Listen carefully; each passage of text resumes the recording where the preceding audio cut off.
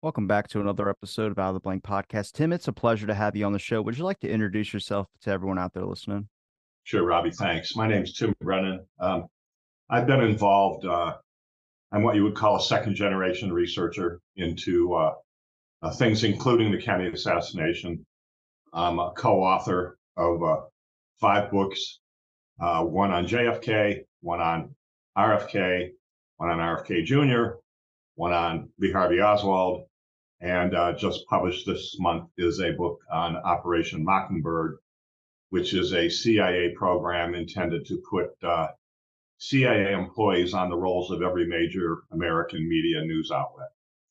So those five books are all available on Amazon.com or on our website, which is www.thejfkassassination.com. Looks like I'll be having you back on four more times after this one. We're gonna stick with the JFK subject on this one. I've talked to Gary a couple of times on the show. It's nice to finally get to meet you. I know you co-author a bunch of books with him. But what was your interest into the JFK assassination? I'm guessing that started it off like it did for everybody into looking into other political assassinations too. Well, the first interest was if you ask anybody over the age of 6 where they were when John F. Kennedy was assassinated, they'll tell you with absolute precision where they were. I was an 11-year-old. I was in, I think it was fourth grade. I was in a Catholic high school because I grew up in an Irish Catholic Democratic political family with politicians on both sides of the equation. My mom's mother, my father's father. So the house was always full of blowhards from the political circles. Anyway, we were in school. News came over the PA that the president had been shot. I don't know if they knew then that he was actually dead or not. They asked us to start praying. So, like good little Christians, we all started praying, crying. About 15 minutes later, the PA came on again and said that the buses were outside to take us home some 2 hours early. I got home. Of course, my mother was in front of the TV like most of the world, watching what was going on, crying. And at some point afterwards, I saw a picture of Lyndon Johnson for the first time in my life. I had never seen the man. We all certainly knew who John F. Kennedy was as the first Irish Catholic president, but I had no idea who Lyndon Johnson was. And I think it was a still photograph of him taking the oath of office aboard Air Force One. And I looked at the man and I said to my mother, I don't trust that man. And she looked at me with her, her jaw almost hit the floor. It was almost like blasphemy to say that you didn't trust another Democratic candidate or political person. And she said, why don't you trust him? And I said, because he looks evil. And my mother, and we didn't talk anymore about it, but obviously most researchers, 99 point some percentage of researchers who have really looked into the assassination will tell you that beyond any shadow of a doubt, LBJ was intimately involved with JFK's assassination. So that kind of sprung a lifelong politicians in office, regardless of party. And as in my opinion, now they're all out for themselves, and to heck with the people who put them in office. It's amazing how many people go into office and they make salaries like the average middle wage earner would, and they come out and they're all millionaires. And I ask myself over and over again, how does this happen? But anyway, We call that insider trading. exactly. So anyhow, in 1994, I met my co-author and quite honestly my best friend, Gary Fannin. And he, at that point in time, had been doing a lot of research into the assassination. We started talking about it, and I ventured forth the idea to him that Lyndon Johnson was intimately involved. And at the time, he did not believe that. He had heard it, but he didn't really believe it.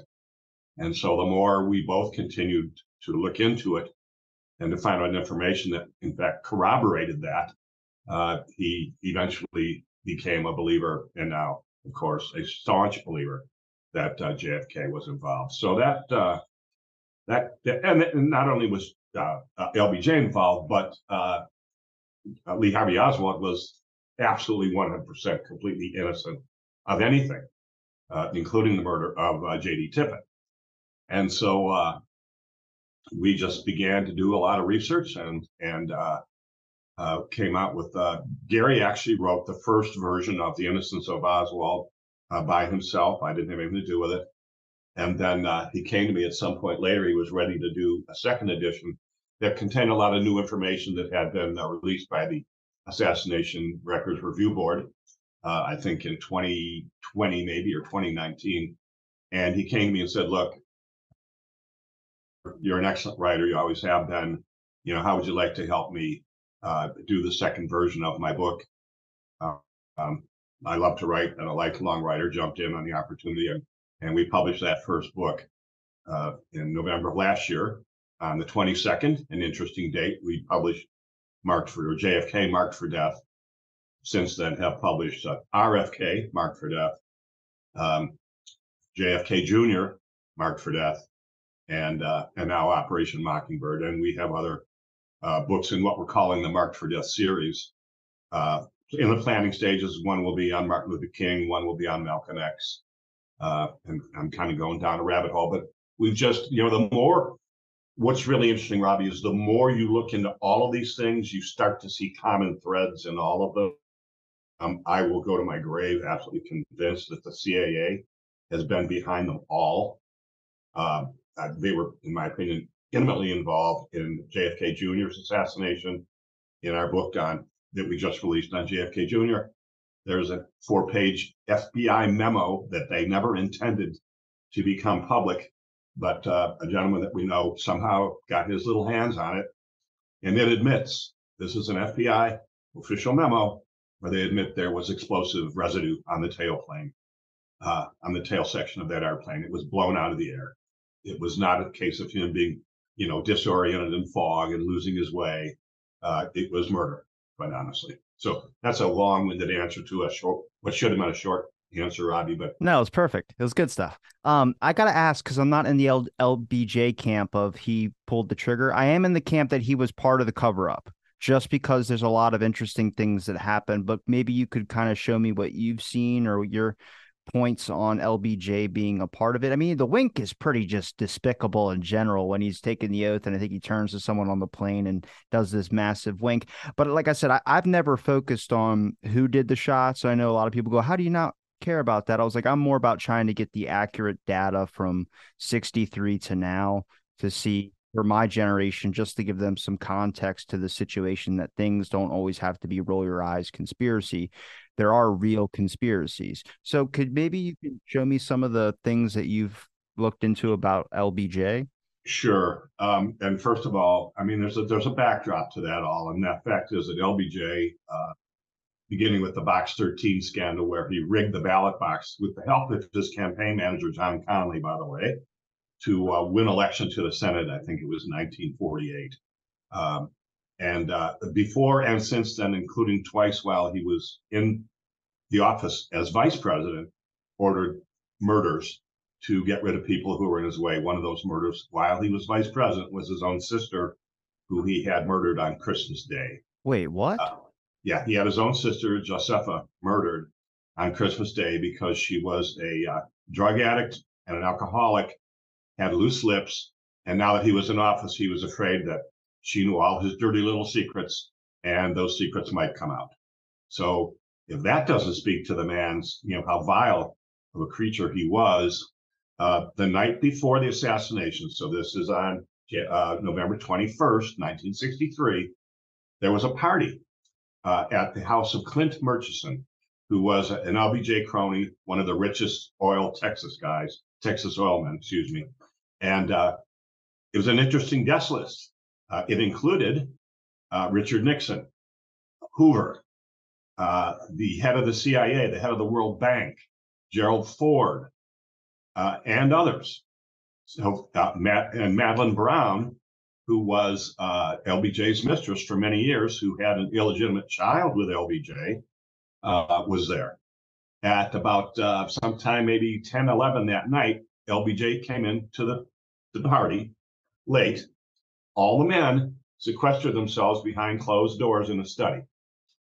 They emerged about a half hour later. Now, this again, Hoover's there, Ford's there, a litany of the who's who the head of the World Bank, all there. They emerge, and he said to Madeline Brown, Johnson said to his mistress, Madeline Brown, after tomorrow, and this is a quote, after tomorrow, those blankety blank Kennedys will never bother me again. That isn't a threat. That's a promise. Now, Madeline was shocked, but she didn't question him because he'd been drinking and he was known to be a very vile, angry drunk. And so the next morning, she called him up again. This is the morning of the assassination. And she said, Lyndon, did you mean what you said last night? And he repeated, and again, this is a quote, after today, those blankety blank Kennedys will never bother me again. That isn't a threat. That's a promise. Now, if that isn't enough conclusive information that not only did he participate in the planning, that he participated in the cover-up, I don't know how much more compelling that could be. Madeline Brown is on record. You can find a video of as having said that. There's another video of her saying that it was the CIA and the Texas oil men behind the assassination. We know there were certainly others, including the Dallas police and the CIA. You look stunned, Robbie. I wouldn't say I'm stunned. It's just there's a lot of, like I said, there's a lot of people that's made statements about killing JFK. The mob did. I believe the military industrial complex, but even Richard Nixon and the Teamsters or his little Operation 40 or his squad that he had. The Watergate plumbers were involved with that. Howard Hunt, Frank Sturgis. And there's weight to that as well, too. And Nixon and Johnson had a really close relationship, surprisingly. A lot of people don't really realize that. So, I mean, maybe he knew something if you want to think the Nixon thing or if you want to think LBJ's behind it. Both of them had to talk about something, except they both said off-color statements about Kennedy. Nixon with the Bay of Pigs fiasco. He mentions that to reporters. We don't want to repeat that situation. And then LBJ with what you just said. It's just, why would he put himself in the motorcade then if he knew shots were going to ring out at Kennedy? Well, there's two interesting things about the motorcade. Number one, usually the press bus was in front of the motorcade. That day, it was at the very back of the motorcade. They didn't want any press people around to see what was going to happen. Number two, usually Kennedy's physician, Admiral Berkeley, would be in the middle seat between the two Secret Service guys, the driver and the passenger. He was relegated back to the press bus or one car in front of the press bus. See, him being there, him not being there, allowed for shots from the front, whether they came from the right or the left. And we, in fact, believe one did. The shot that hit Kennedy in the throat came in front to his left. The shot that killed him, of course, came from behind the picket fence from the right and the front. And so, and then if you look at all of the transgressions that the Secret Service participated in that, when that happened, there should have never been any open windows along the parade route.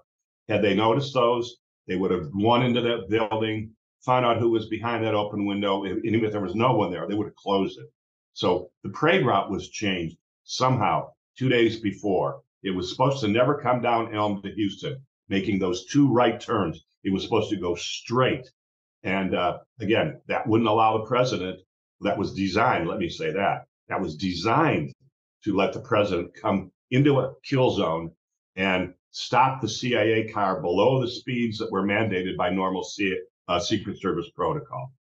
And the other interesting that's about the sequence of shots during the assassination was, if you're going to kill somebody, why wouldn't you kill them when they're coming straight at you down Elm, right? Their head would look like a pumpkin. And I don't care how bad of a shot you were with a scope, which the rifle had, you couldn't possibly miss. Why would you wait for him to make that turn and start going down, down and away from you instead of hitting him when he would have been the much easier shot? And the reason for that was they wanted to get him into that kill zone. If you look into what the military would call a triangulation kill, it's shots that come from three different directions. Okay, they want to make sure that whoever they're targeting will in fact be mortally wounded, will be taken out, and that is exactly what happened. They drove Kennedy into a kill zone on that day. He was never ever going to get out of Dealey Plaza alive. Did you examine Johnson's actions after the Kennedy assassination and find anything suspicious about him? No, I'm not sure if Gary and I ever really talked much about that.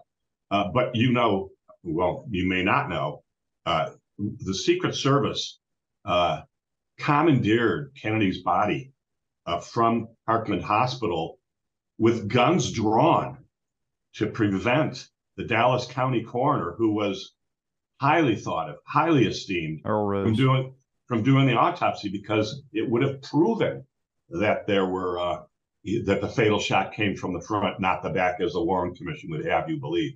And think about this: they illegally, it was not a crime to assassinate the president in 1963. So that was an open homicide in the city of Dallas, in the county of Dallas. They should have been in complete control of anything that happened to the body, anything before it was ever removed from Dallas or Dallas County. The Secret Service should have never had anything to do with that.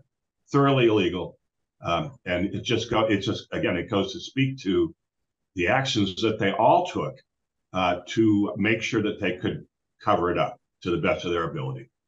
And in some ways, they've still gotten away with it today, because in schools across this country, they're still teaching that Lee Harvey Oswald killed President Kennedy, when in fact it's an absolute complete lie. Even Johnson shared his doubt that Lee Harvey Oswald lone nut scenario, he thought it was the Cubans.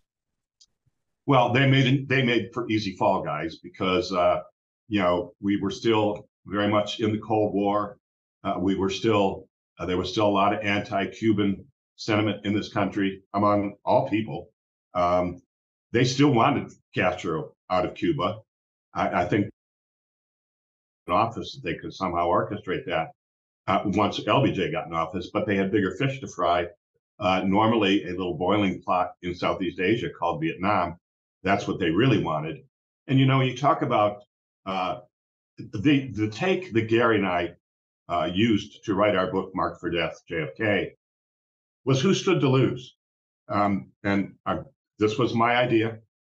I said, look, because I love reading, true crime stuff and watching true crime stuff on television. You look for whatever happened, who stood to lose, okay, or who stood to gain, more importantly.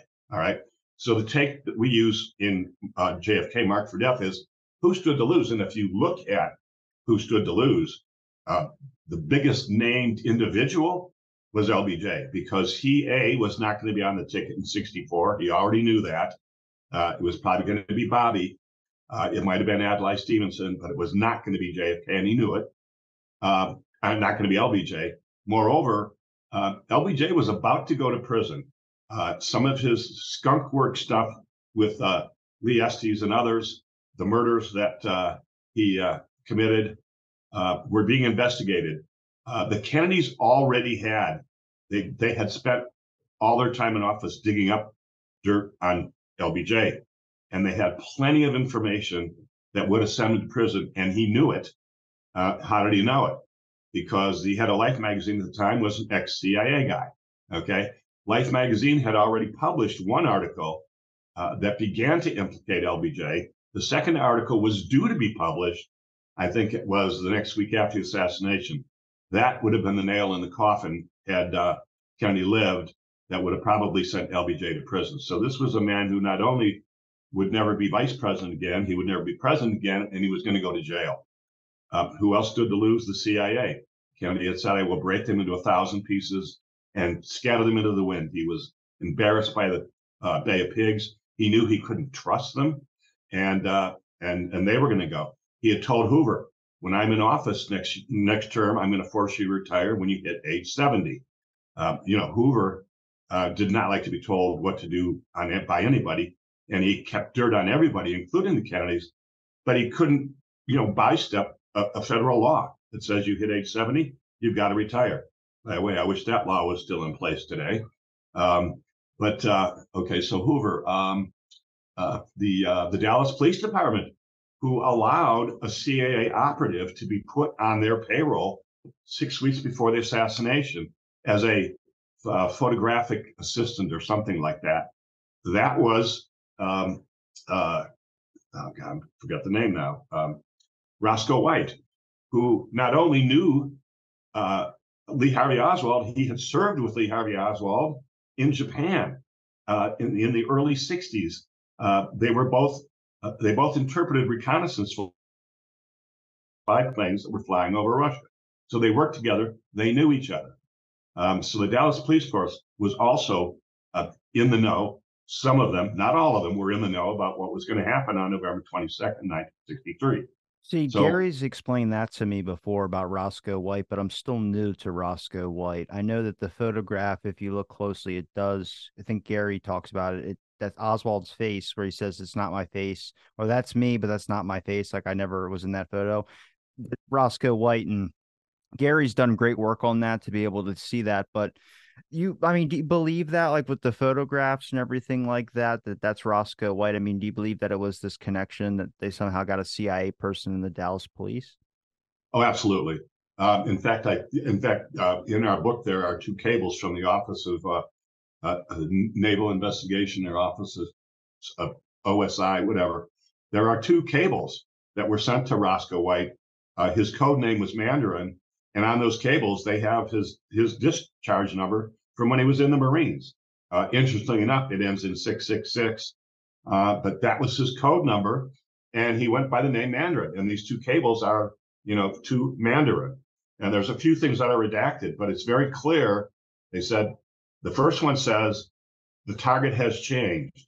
And the target at that time was Castro, has changed to someone who's a threat to world peace, which is real interesting because that's what Kennedy wanted. And then it directed him to Dallas. There's another one afterwards that says, stay in place. Men are being sent to help cover things up, await further instructions. Both of those addressed to Roscoe White. And then, of course, some years later, after Roscoe died mysteriously himself, his son Ricky found his assassinations something book. It had a list of 28 people that he had killed worldwide, Roscoe White. Every one of them was a witness to the assassination, other than the last one, which was President John F. Kennedy. He also admitted to killing a police officer on 10th and Patton. Well, that was in fact Roscoe White's partner, J.D. Tippit, who he killed about an hour and a half after the assassination. And now this is conjecture to a degree, but there were two images that were caught behind the fence above the grassy knoll. One we believe was Roscoe White. The other we believe was J.D. Tippit.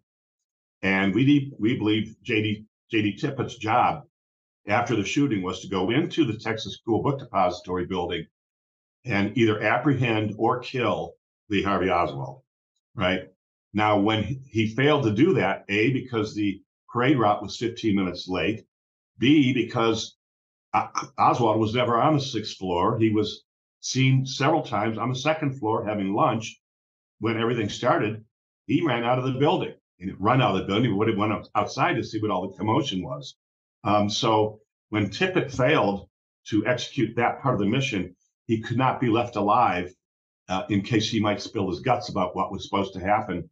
And Tippit, Roscoe, in fact, killed his own partner at 10th and Patton. And he admitted as such in the diary that his son Ricky found. Now, Ricky made the unfortunate mistake of sending that diary to the FBI and it was never seen again.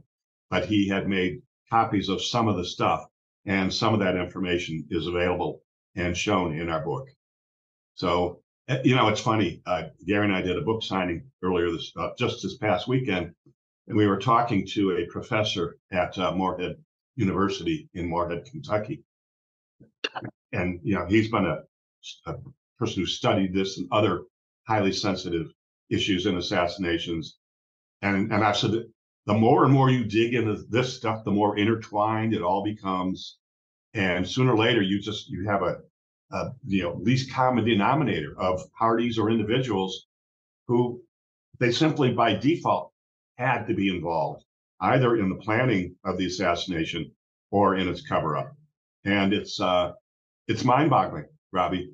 And I'm going to tell you, when we first spoke, I commended you. There's no reason for you to be interested in the JFK assassination at all. You're young. You were, born decades after that.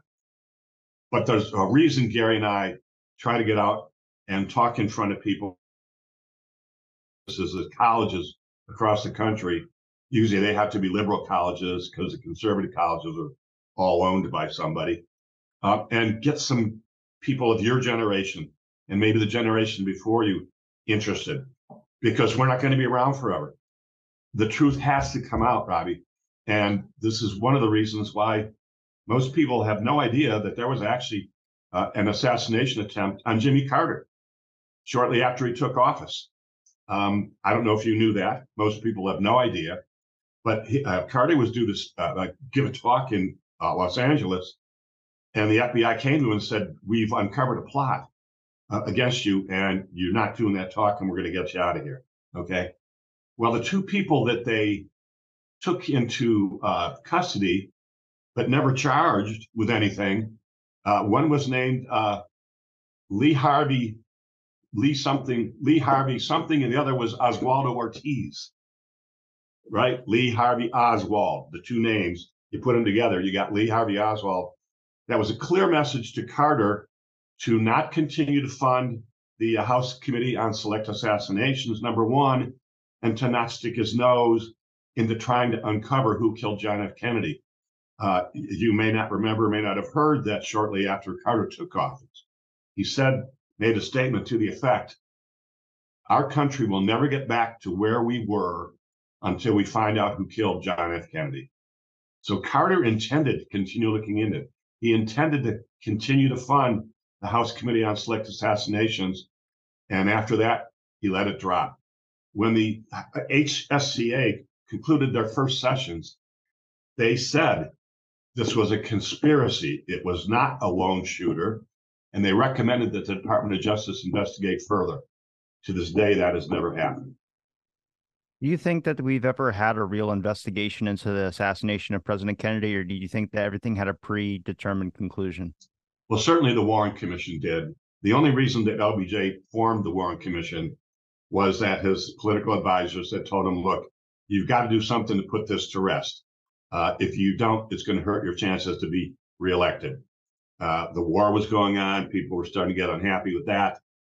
So he formed that commission, and it was, committee designed by swing designed by committee. They had a preordained purpose, and that was to clearly, to the best ability, prove that Lee Harvey Oswald was the only one involved in the shooting, beyond any shadow of a doubt. They took and recorded testimony from anyone who agreed with the original story of Oswald being the shooter, and did not take testimony from anyone who refuted that. And then the worst of all, they put the fox in charge of the hen house. Johnson put Allen Dulles in charge of the committee. JFK had fired Dulles as the head of the CIA after the Bay of Pigs. That was his first part of intent to dismantle the CIA. So Dulles had it in for Kennedy bad, and Johnson puts him in charge of the investigation. So it was a sham committee purpose. There was only no semblance of truth in it. It's 23 volumes of fiction that rival anything the Brothers Grimm ever wrote, whatever it was. Yeah, I think you're right. Yeah, and it was a joke. It was a complete joke. And in fact, later they killed one of their own, Hale Hale Boggs. Boggs. Yeah. Okay, so you believe that too? I do, 100%. That plane goes. That's how it happened. Dag Hammarskjöld's a great example, but you're looking at like what you mentioned, all the political assassinations, MLK, JFK, RFK.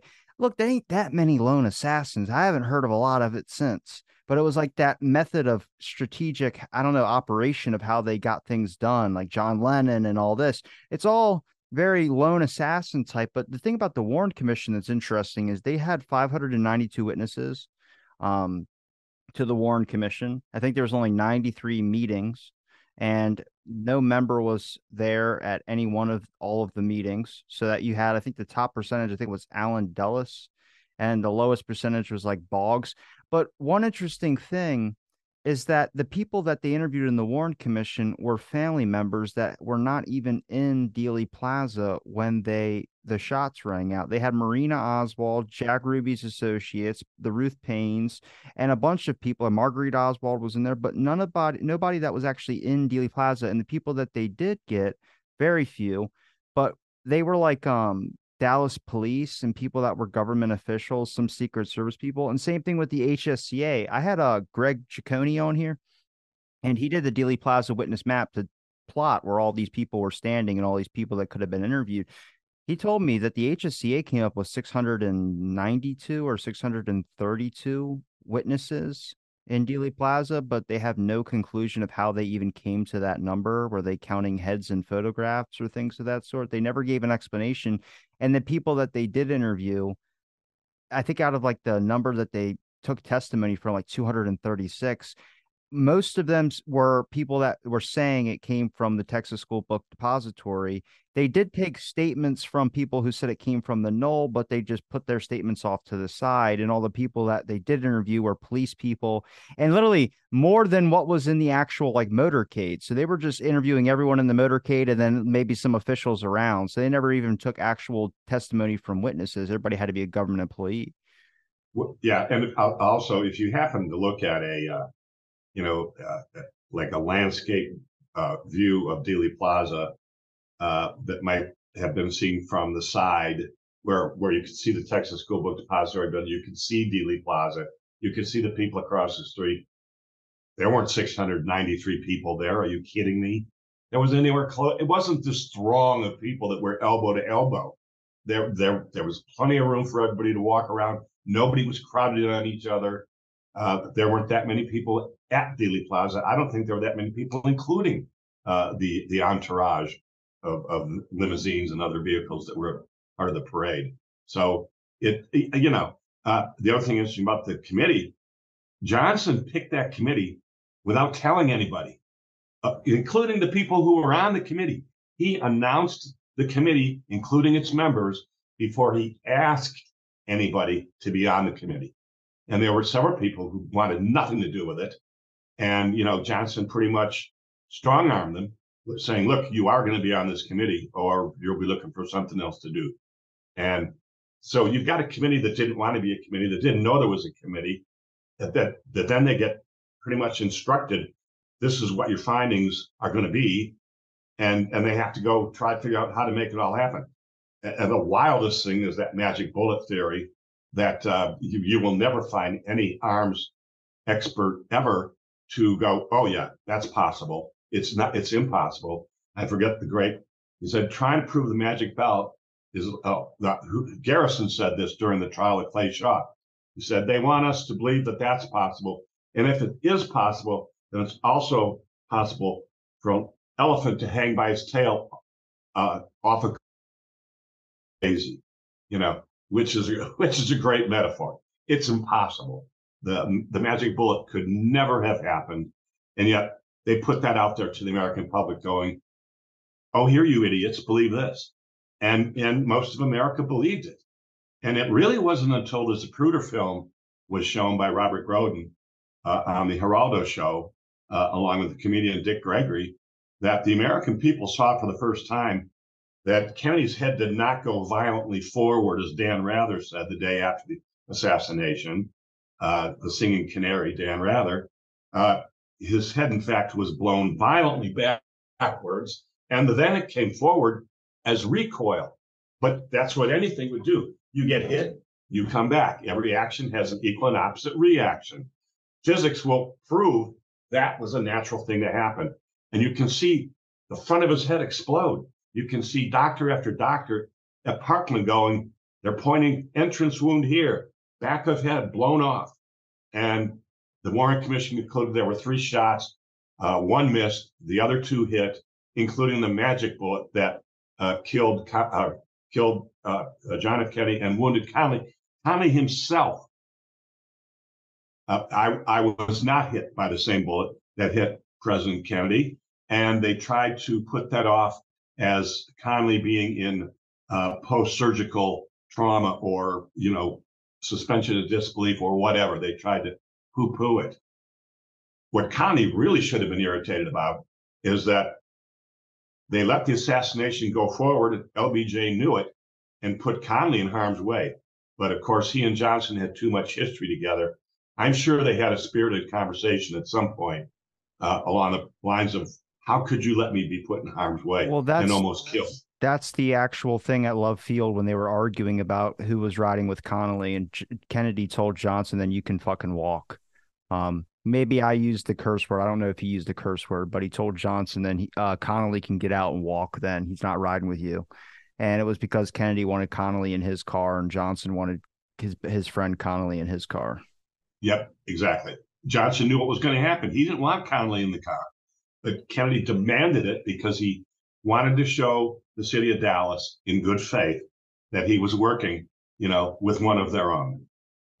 Secret Service protocol will not allow for the president and vice president to ride in the same vehicle, nor fly on the same plane. So that's understandable.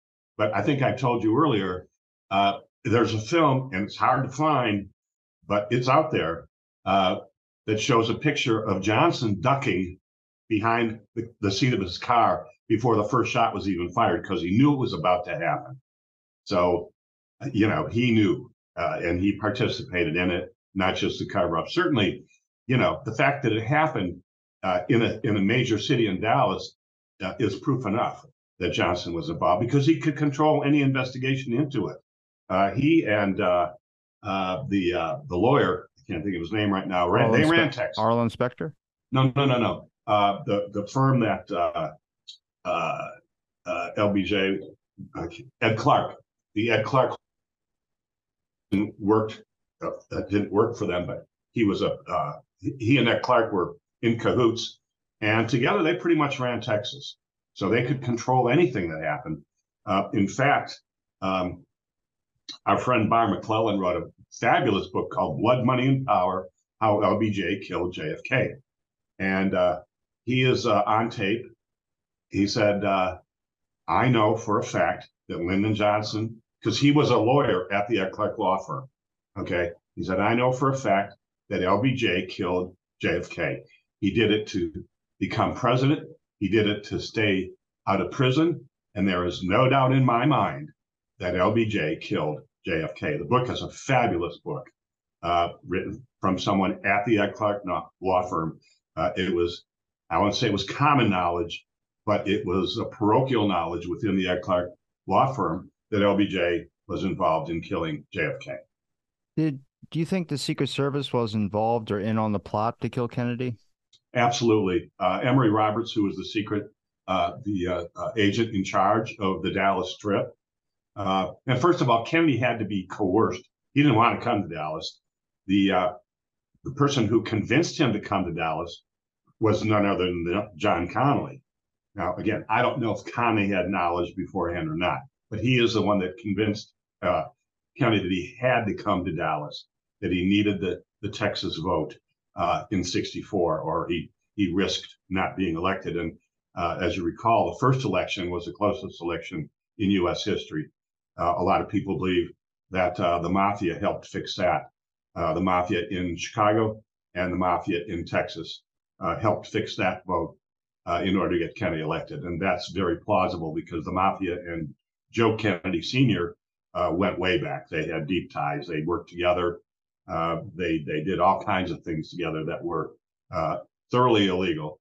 And Kennedy Sr. had in fact promised Sam Giancana, when I get into the White House, you'll have unfettered access to anything that happens in the White House. Well, Giancana got the whole Chicago outfit to $25,000 towards Kennedy's campaign. I mean, many things sunk Nixon in that, but there's some quotes from Jimmy Hoffa when he was upset because he had donated like $500,000 or something like that from the Teamsters Union's pension to Nixon's campaign. And next thing you know, all his mob friends are basically going for Kennedy.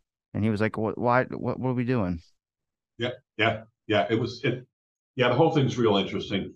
I mean, what really screwed it up for the Kennedys, vis-a-vis the mafia, is that Joe Sr. never told JFK or RFK about the promise he had made to Giancana.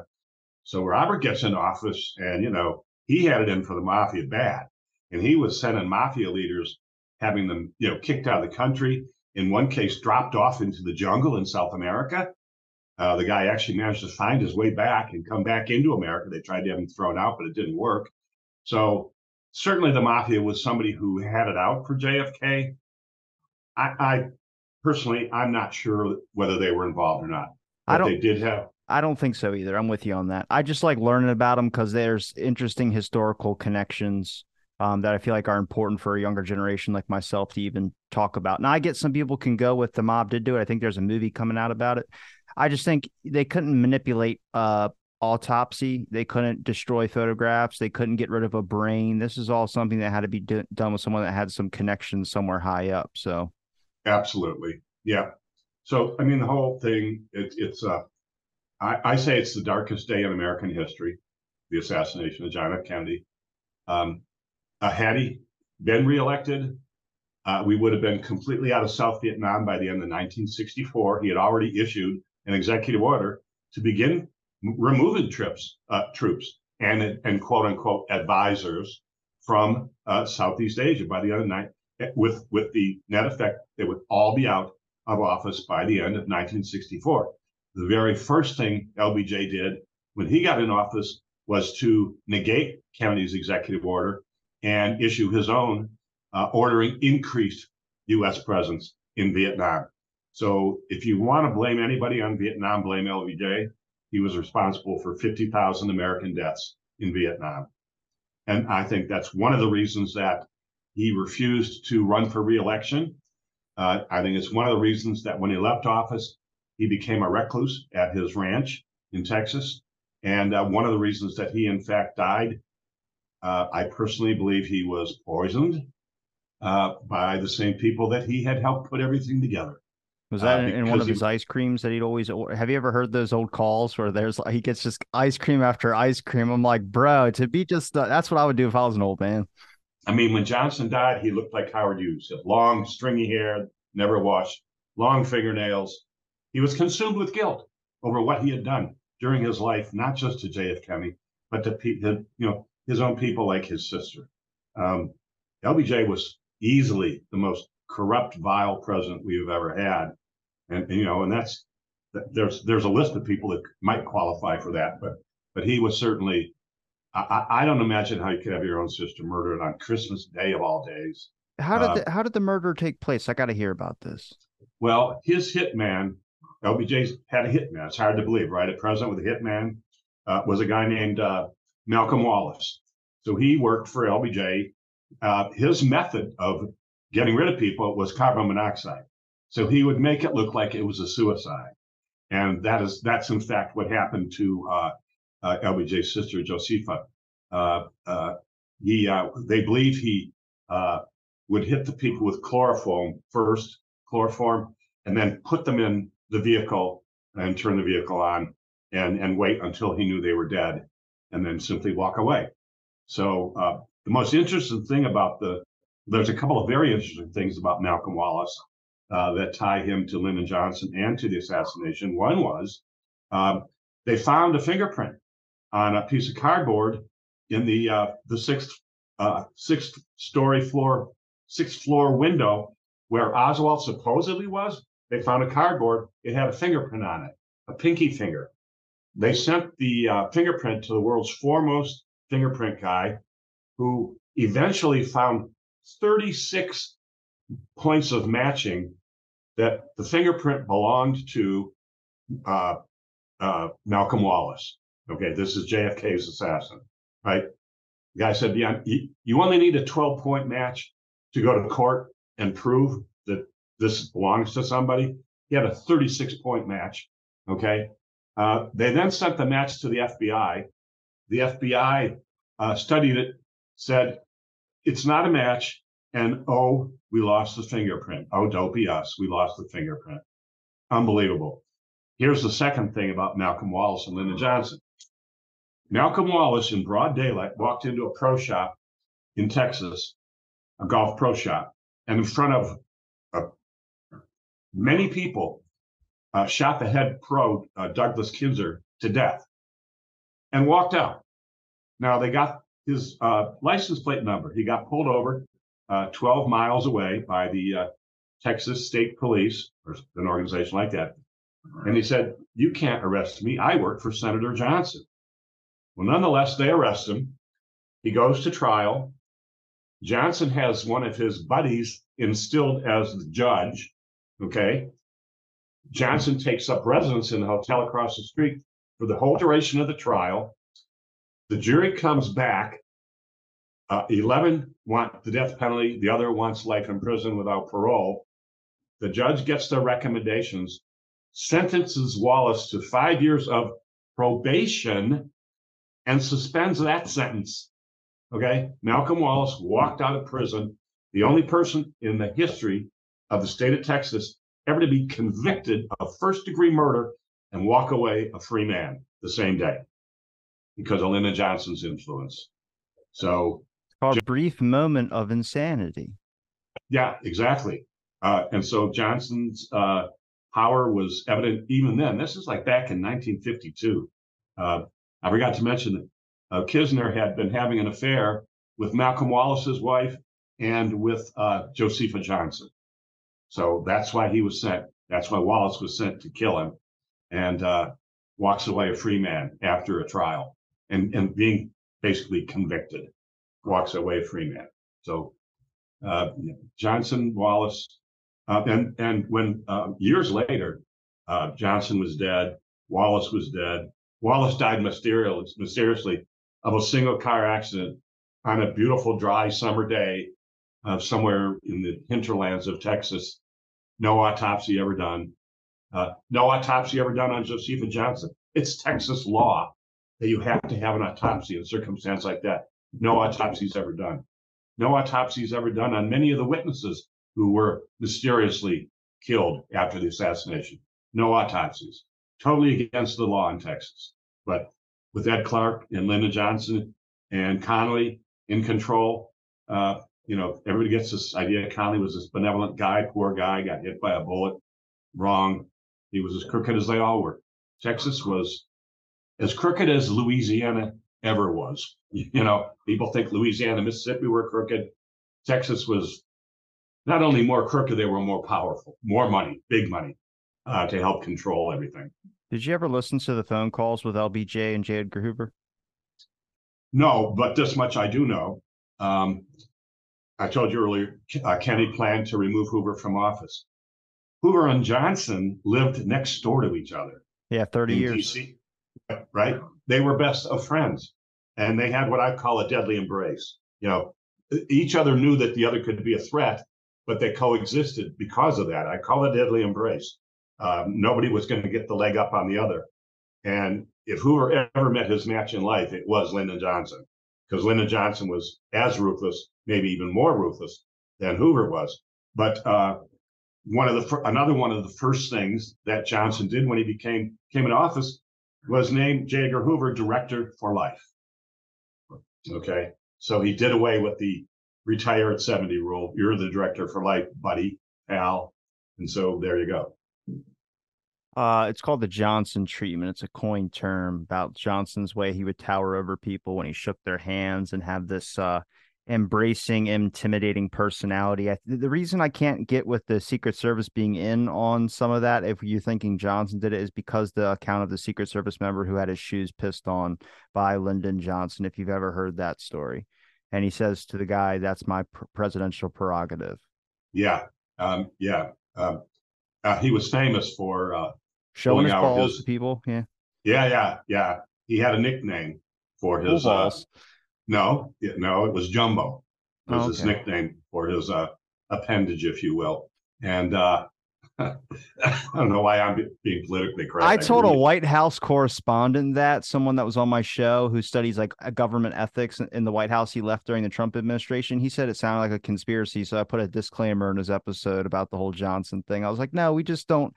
The American public is not just my generation. Everyone's so disconnected from how our presidents act behind closed doors. I mean, we want this presidential figure, a family man, all this. I'm like, that's not how it works. Kennedy cursed. Kennedy had affairs. Johnson cursed. Johnson had affairs. Everyone has had some type of corruption. If we can understand that they're human beings, we can get past the bullshit mask of presidentialness and actually look into some serious ethical concerns in our government. It's not that difficult. It isn't, and there's a reason for it. People don't want to hear the uncomfortable truth. There's a line in one of the Pink Floyd things about, comfortably numb. And that's what we as Americans are. We're comfortably numb. we don't want to hear anything that would upset us, that would go against the grain. But I am old enough to remember when it didn't matter who was in office as president and what party they were, you respected the office of president. Today in our country, you disrespect the president if he's not of your party. They're not held, they're not regarded in almost the awe that they used to be. The presidency used to be a magical almost figure to the American people. He was our king and revered as such. And back in the day, the parties worked together for the good of their people. Nobody had to encourage cross-party cooperation. It existed naturally because back then they were servants of the people. I'm not saying they weren't corrupt, because they probably were even then, but power corrupts absolutely. So I understand it. The biggest problem I have with anything the government's done and not admitted to has to do with the 9/11 fiasco, which was We will do that on a different episode. I am not mixing JFK and 9/11 okay, together. Sorry. okay, but there's I'm just going to tell you a quick vignette. Cheney had already ordered Flight 93 to be shot down. He that's in his autobiography. He ordered one to be shot over the White House too. That they thought was a potential hijack one, and the guy hesitated on the order. I'm like, then why can't you think that one guy didn't hesitate and they did shoot down one of the planes? Well, here's my issue with the whole thing, Robbie. Damn, we're going right down that 9/11 hole. I know, but just admit it. Would you blame the government? If they just said, look, yes, we're horrified that we had to do it, but we had to get that plane out of the air by any means possible before it hit its next target and might have killed thousands of other people. We had to do it. We're sorry. We'll make reparation, but we had to do it. And you can't sue them. You can't take them to court. So just admit it. Admit the truth. But they don't want to do it. Anyway, we did go down the rat hole. I'm sorry, Robbie. No, that's fine. No, it's something like there's this idea of American exceptionalism that starts to come into play, and a lot of people now just boil down corruption on only political parties and stuff like that. Look, I'm a patriot at heart. I just believe in wanting to know the truth. To me, it doesn't scare me. It just makes me a little bit more like, I don't know. I feel like I know now. You know what I mean? I feel like obviously there's a lot of controversial events in our history. You've written plenty of books about them, but they're not controversial because they're big events that people just can't get over the grief. It's because the full picture's not being said to them, whether it's the JFK documents still not being released, whether it's the 9/11 stuff and unanswered questions to them, whether it's the whole conclusion with RFK and someone who's still on constantly being put up for parole and being denied. I mean, you have these things that are still, they're not scarring up because of the fact they're still being opened back up because of the fact that there's these lingering ties to this thing that has still not been 100% the full picture. And like, that's not the people's fault. That's not conspiracy fault. That's just government's fault. I mean, it could have easily wrapped up so many things. If they told you they killed JFK, what are you going to do? People will forget in a week anyway. A lot of people will be happy, but with the pace of everything moving now, it's just better for the people that are still alive that have been following this for 60 years or however many years to get answers on. I mean, to me, that's what's important. I mean, I'm only in this 2 years, but I've soaked up a lot of information to be able to tell you about that whole climate of the 60s and 70s.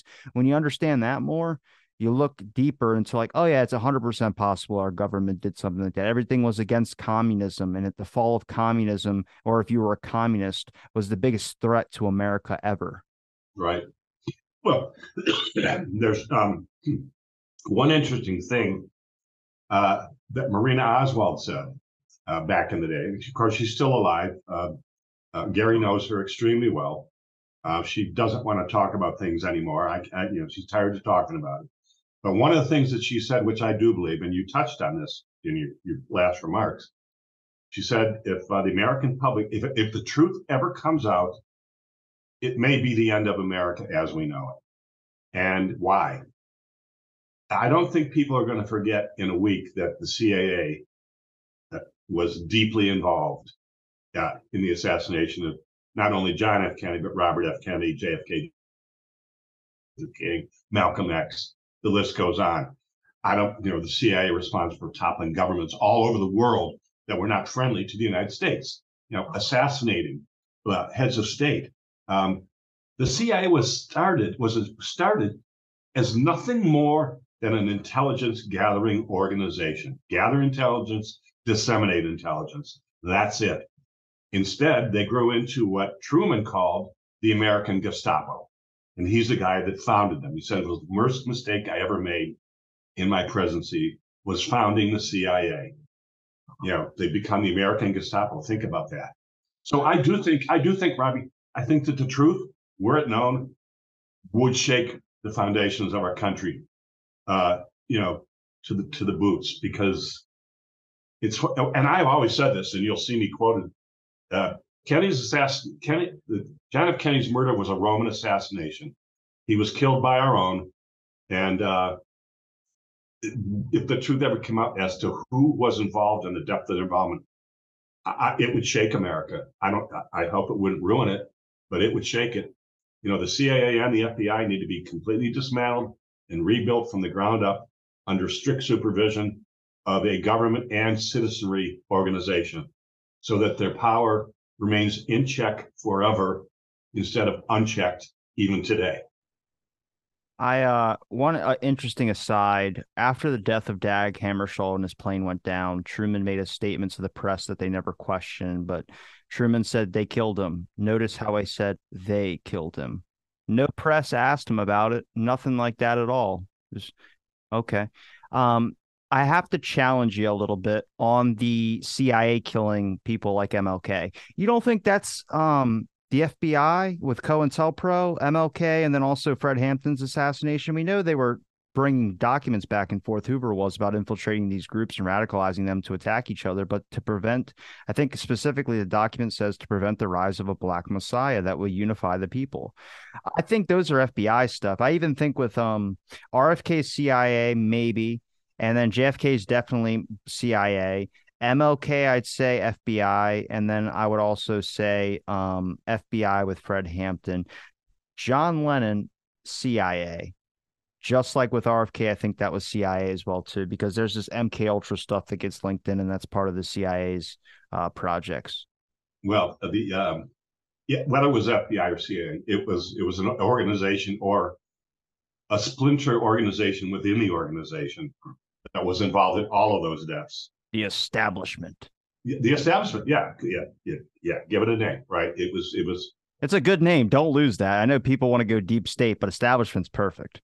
Yeah, it really is, because those are established government organizations that are supposed to be operating. They're supposed to be benevolent organizations.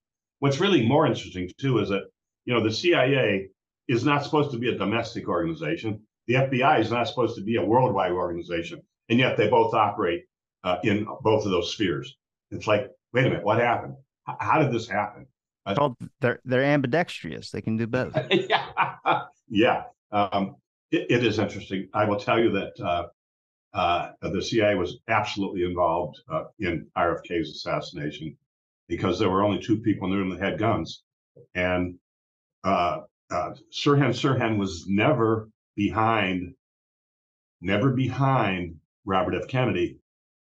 Eugene Fay Cesar, ex-CIA operative, who was hired 2 weeks before as a security guard, quote unquote, was directly behind him.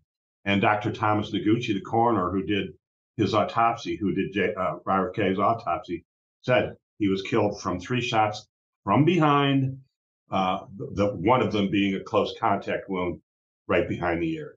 And it was Cesar, CIA, who killed, and he was never even questioned by the LA police. Never even questioned. That was completely CIA. And here's the fact. What's the common thread with all the Kennedy killings? Just, his brother, JFK, his brother, and his son. Why were they all killed? Kennedy was killed for a lot of reasons. The others were killed because the CIA is never going to allow another Kennedy to have a seat in the White House, ever. Even RFK Jr., never going to happen. I was delighted when Jr. announced he's going to run as an independent. because he has no chance of being elected whatsoever, and they'll leave him alone. But when the guy in office now, I can't even say his name, Biden, said he couldn't have a secret service protection, he doesn't have the authority to do that. That is something, if you ran for president tomorrow, you're going to have Secret Service protection by the law. And Biden denied it for RFK Jr. Let's be honest, Biden ain't denying anything. That's somebody else doing that one. Well, that's somebody going, you got to deny this. Yeah. Whispering in his ear, and he goes, oh, that's a good idea. Let's do that. Yeah. No, he's asking for ice cream while someone's like, all right, we're just going to deny it and say it was Biden, sign his name. Give me your hand and sign his name. Yeah, exactly. So, I'm thrilled. I really am. I hope you have a huge circle of friends, Robbie. And I hope you're creating disciples within your circle who will take up the charge. I don't know we'll ever find out in my lifetime. I'm 71 years old. I don't know if we'll ever find out in my lifetime who really was behind all this. I pray. When you ask, you made a comment earlier about, some of the first generation researchers, Shaw, Robert Groden, people like that, myself, Gary, a second generation. We'd all like to go to our graves knowing that the truth finally did come out, and hope that the repercussions were not too bad.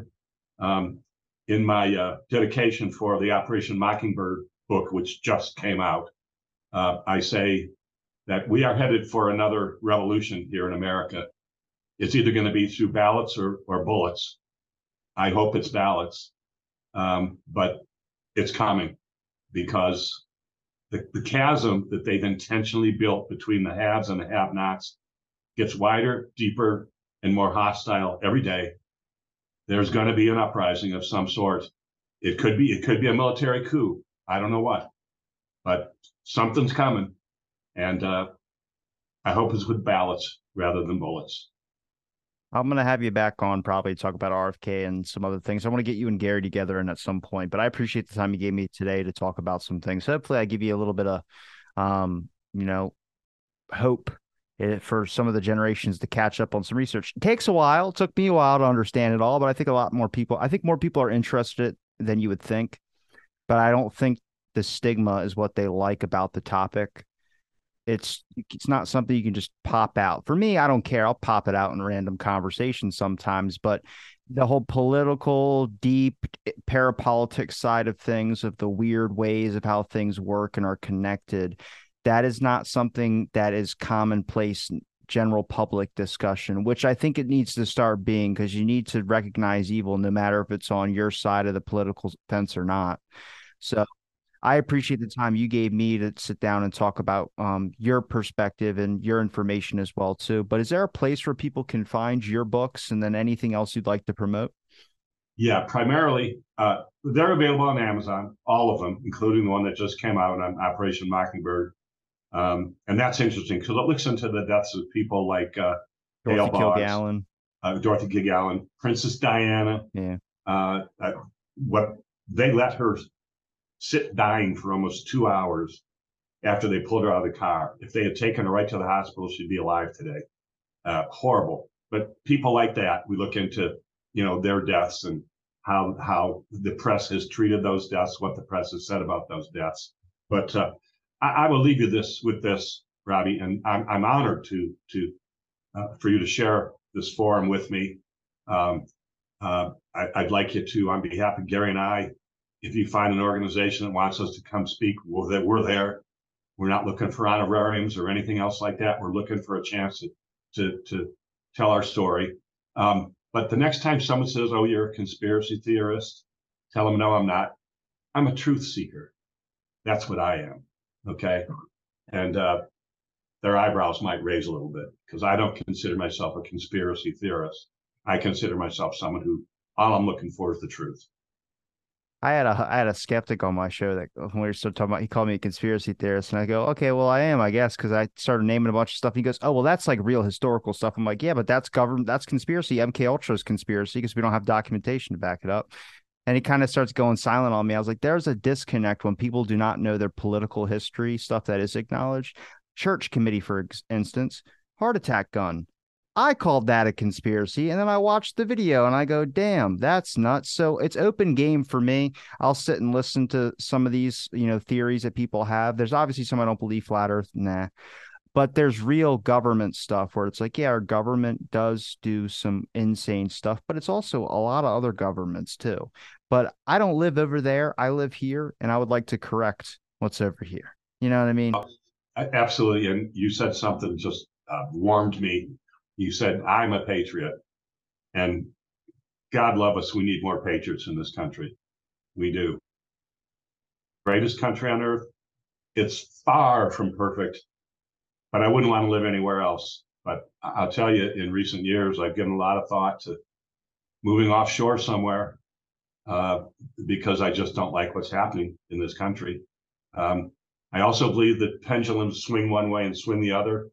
And I hope slowly but surely we're starting to swing that pendulum back to those days in the early 60s and late 50s when everybody in America was a patriot, regardless of party. All they believed, two chickens and two cars in the garage, a chicken on the pot, and blah blah blah. Uh, American patriots, we need more. We really do. I see them whenever it's 4th of July, but the other 364 days, I don't see any of them. I agree with you. Yeah, it's sad. It really is. I'll link. I started, by the way, you started, where can you get the books? So the books are on Amazon.com, and they're also available on our website, which is www.thejfkassassination.com. And not only are books available there, there's tons of other information that doesn't come from us, that comes from other great sources about these assassinations and who may have been behind them, et cetera, et cetera. So I'll call it a learning website as well. But those are the two places you can get our books. I'm going to link all your links in the description. It's been a pleasure chatting with you. And thanks everybody for listening to this episode of Out of the Blank Podcast.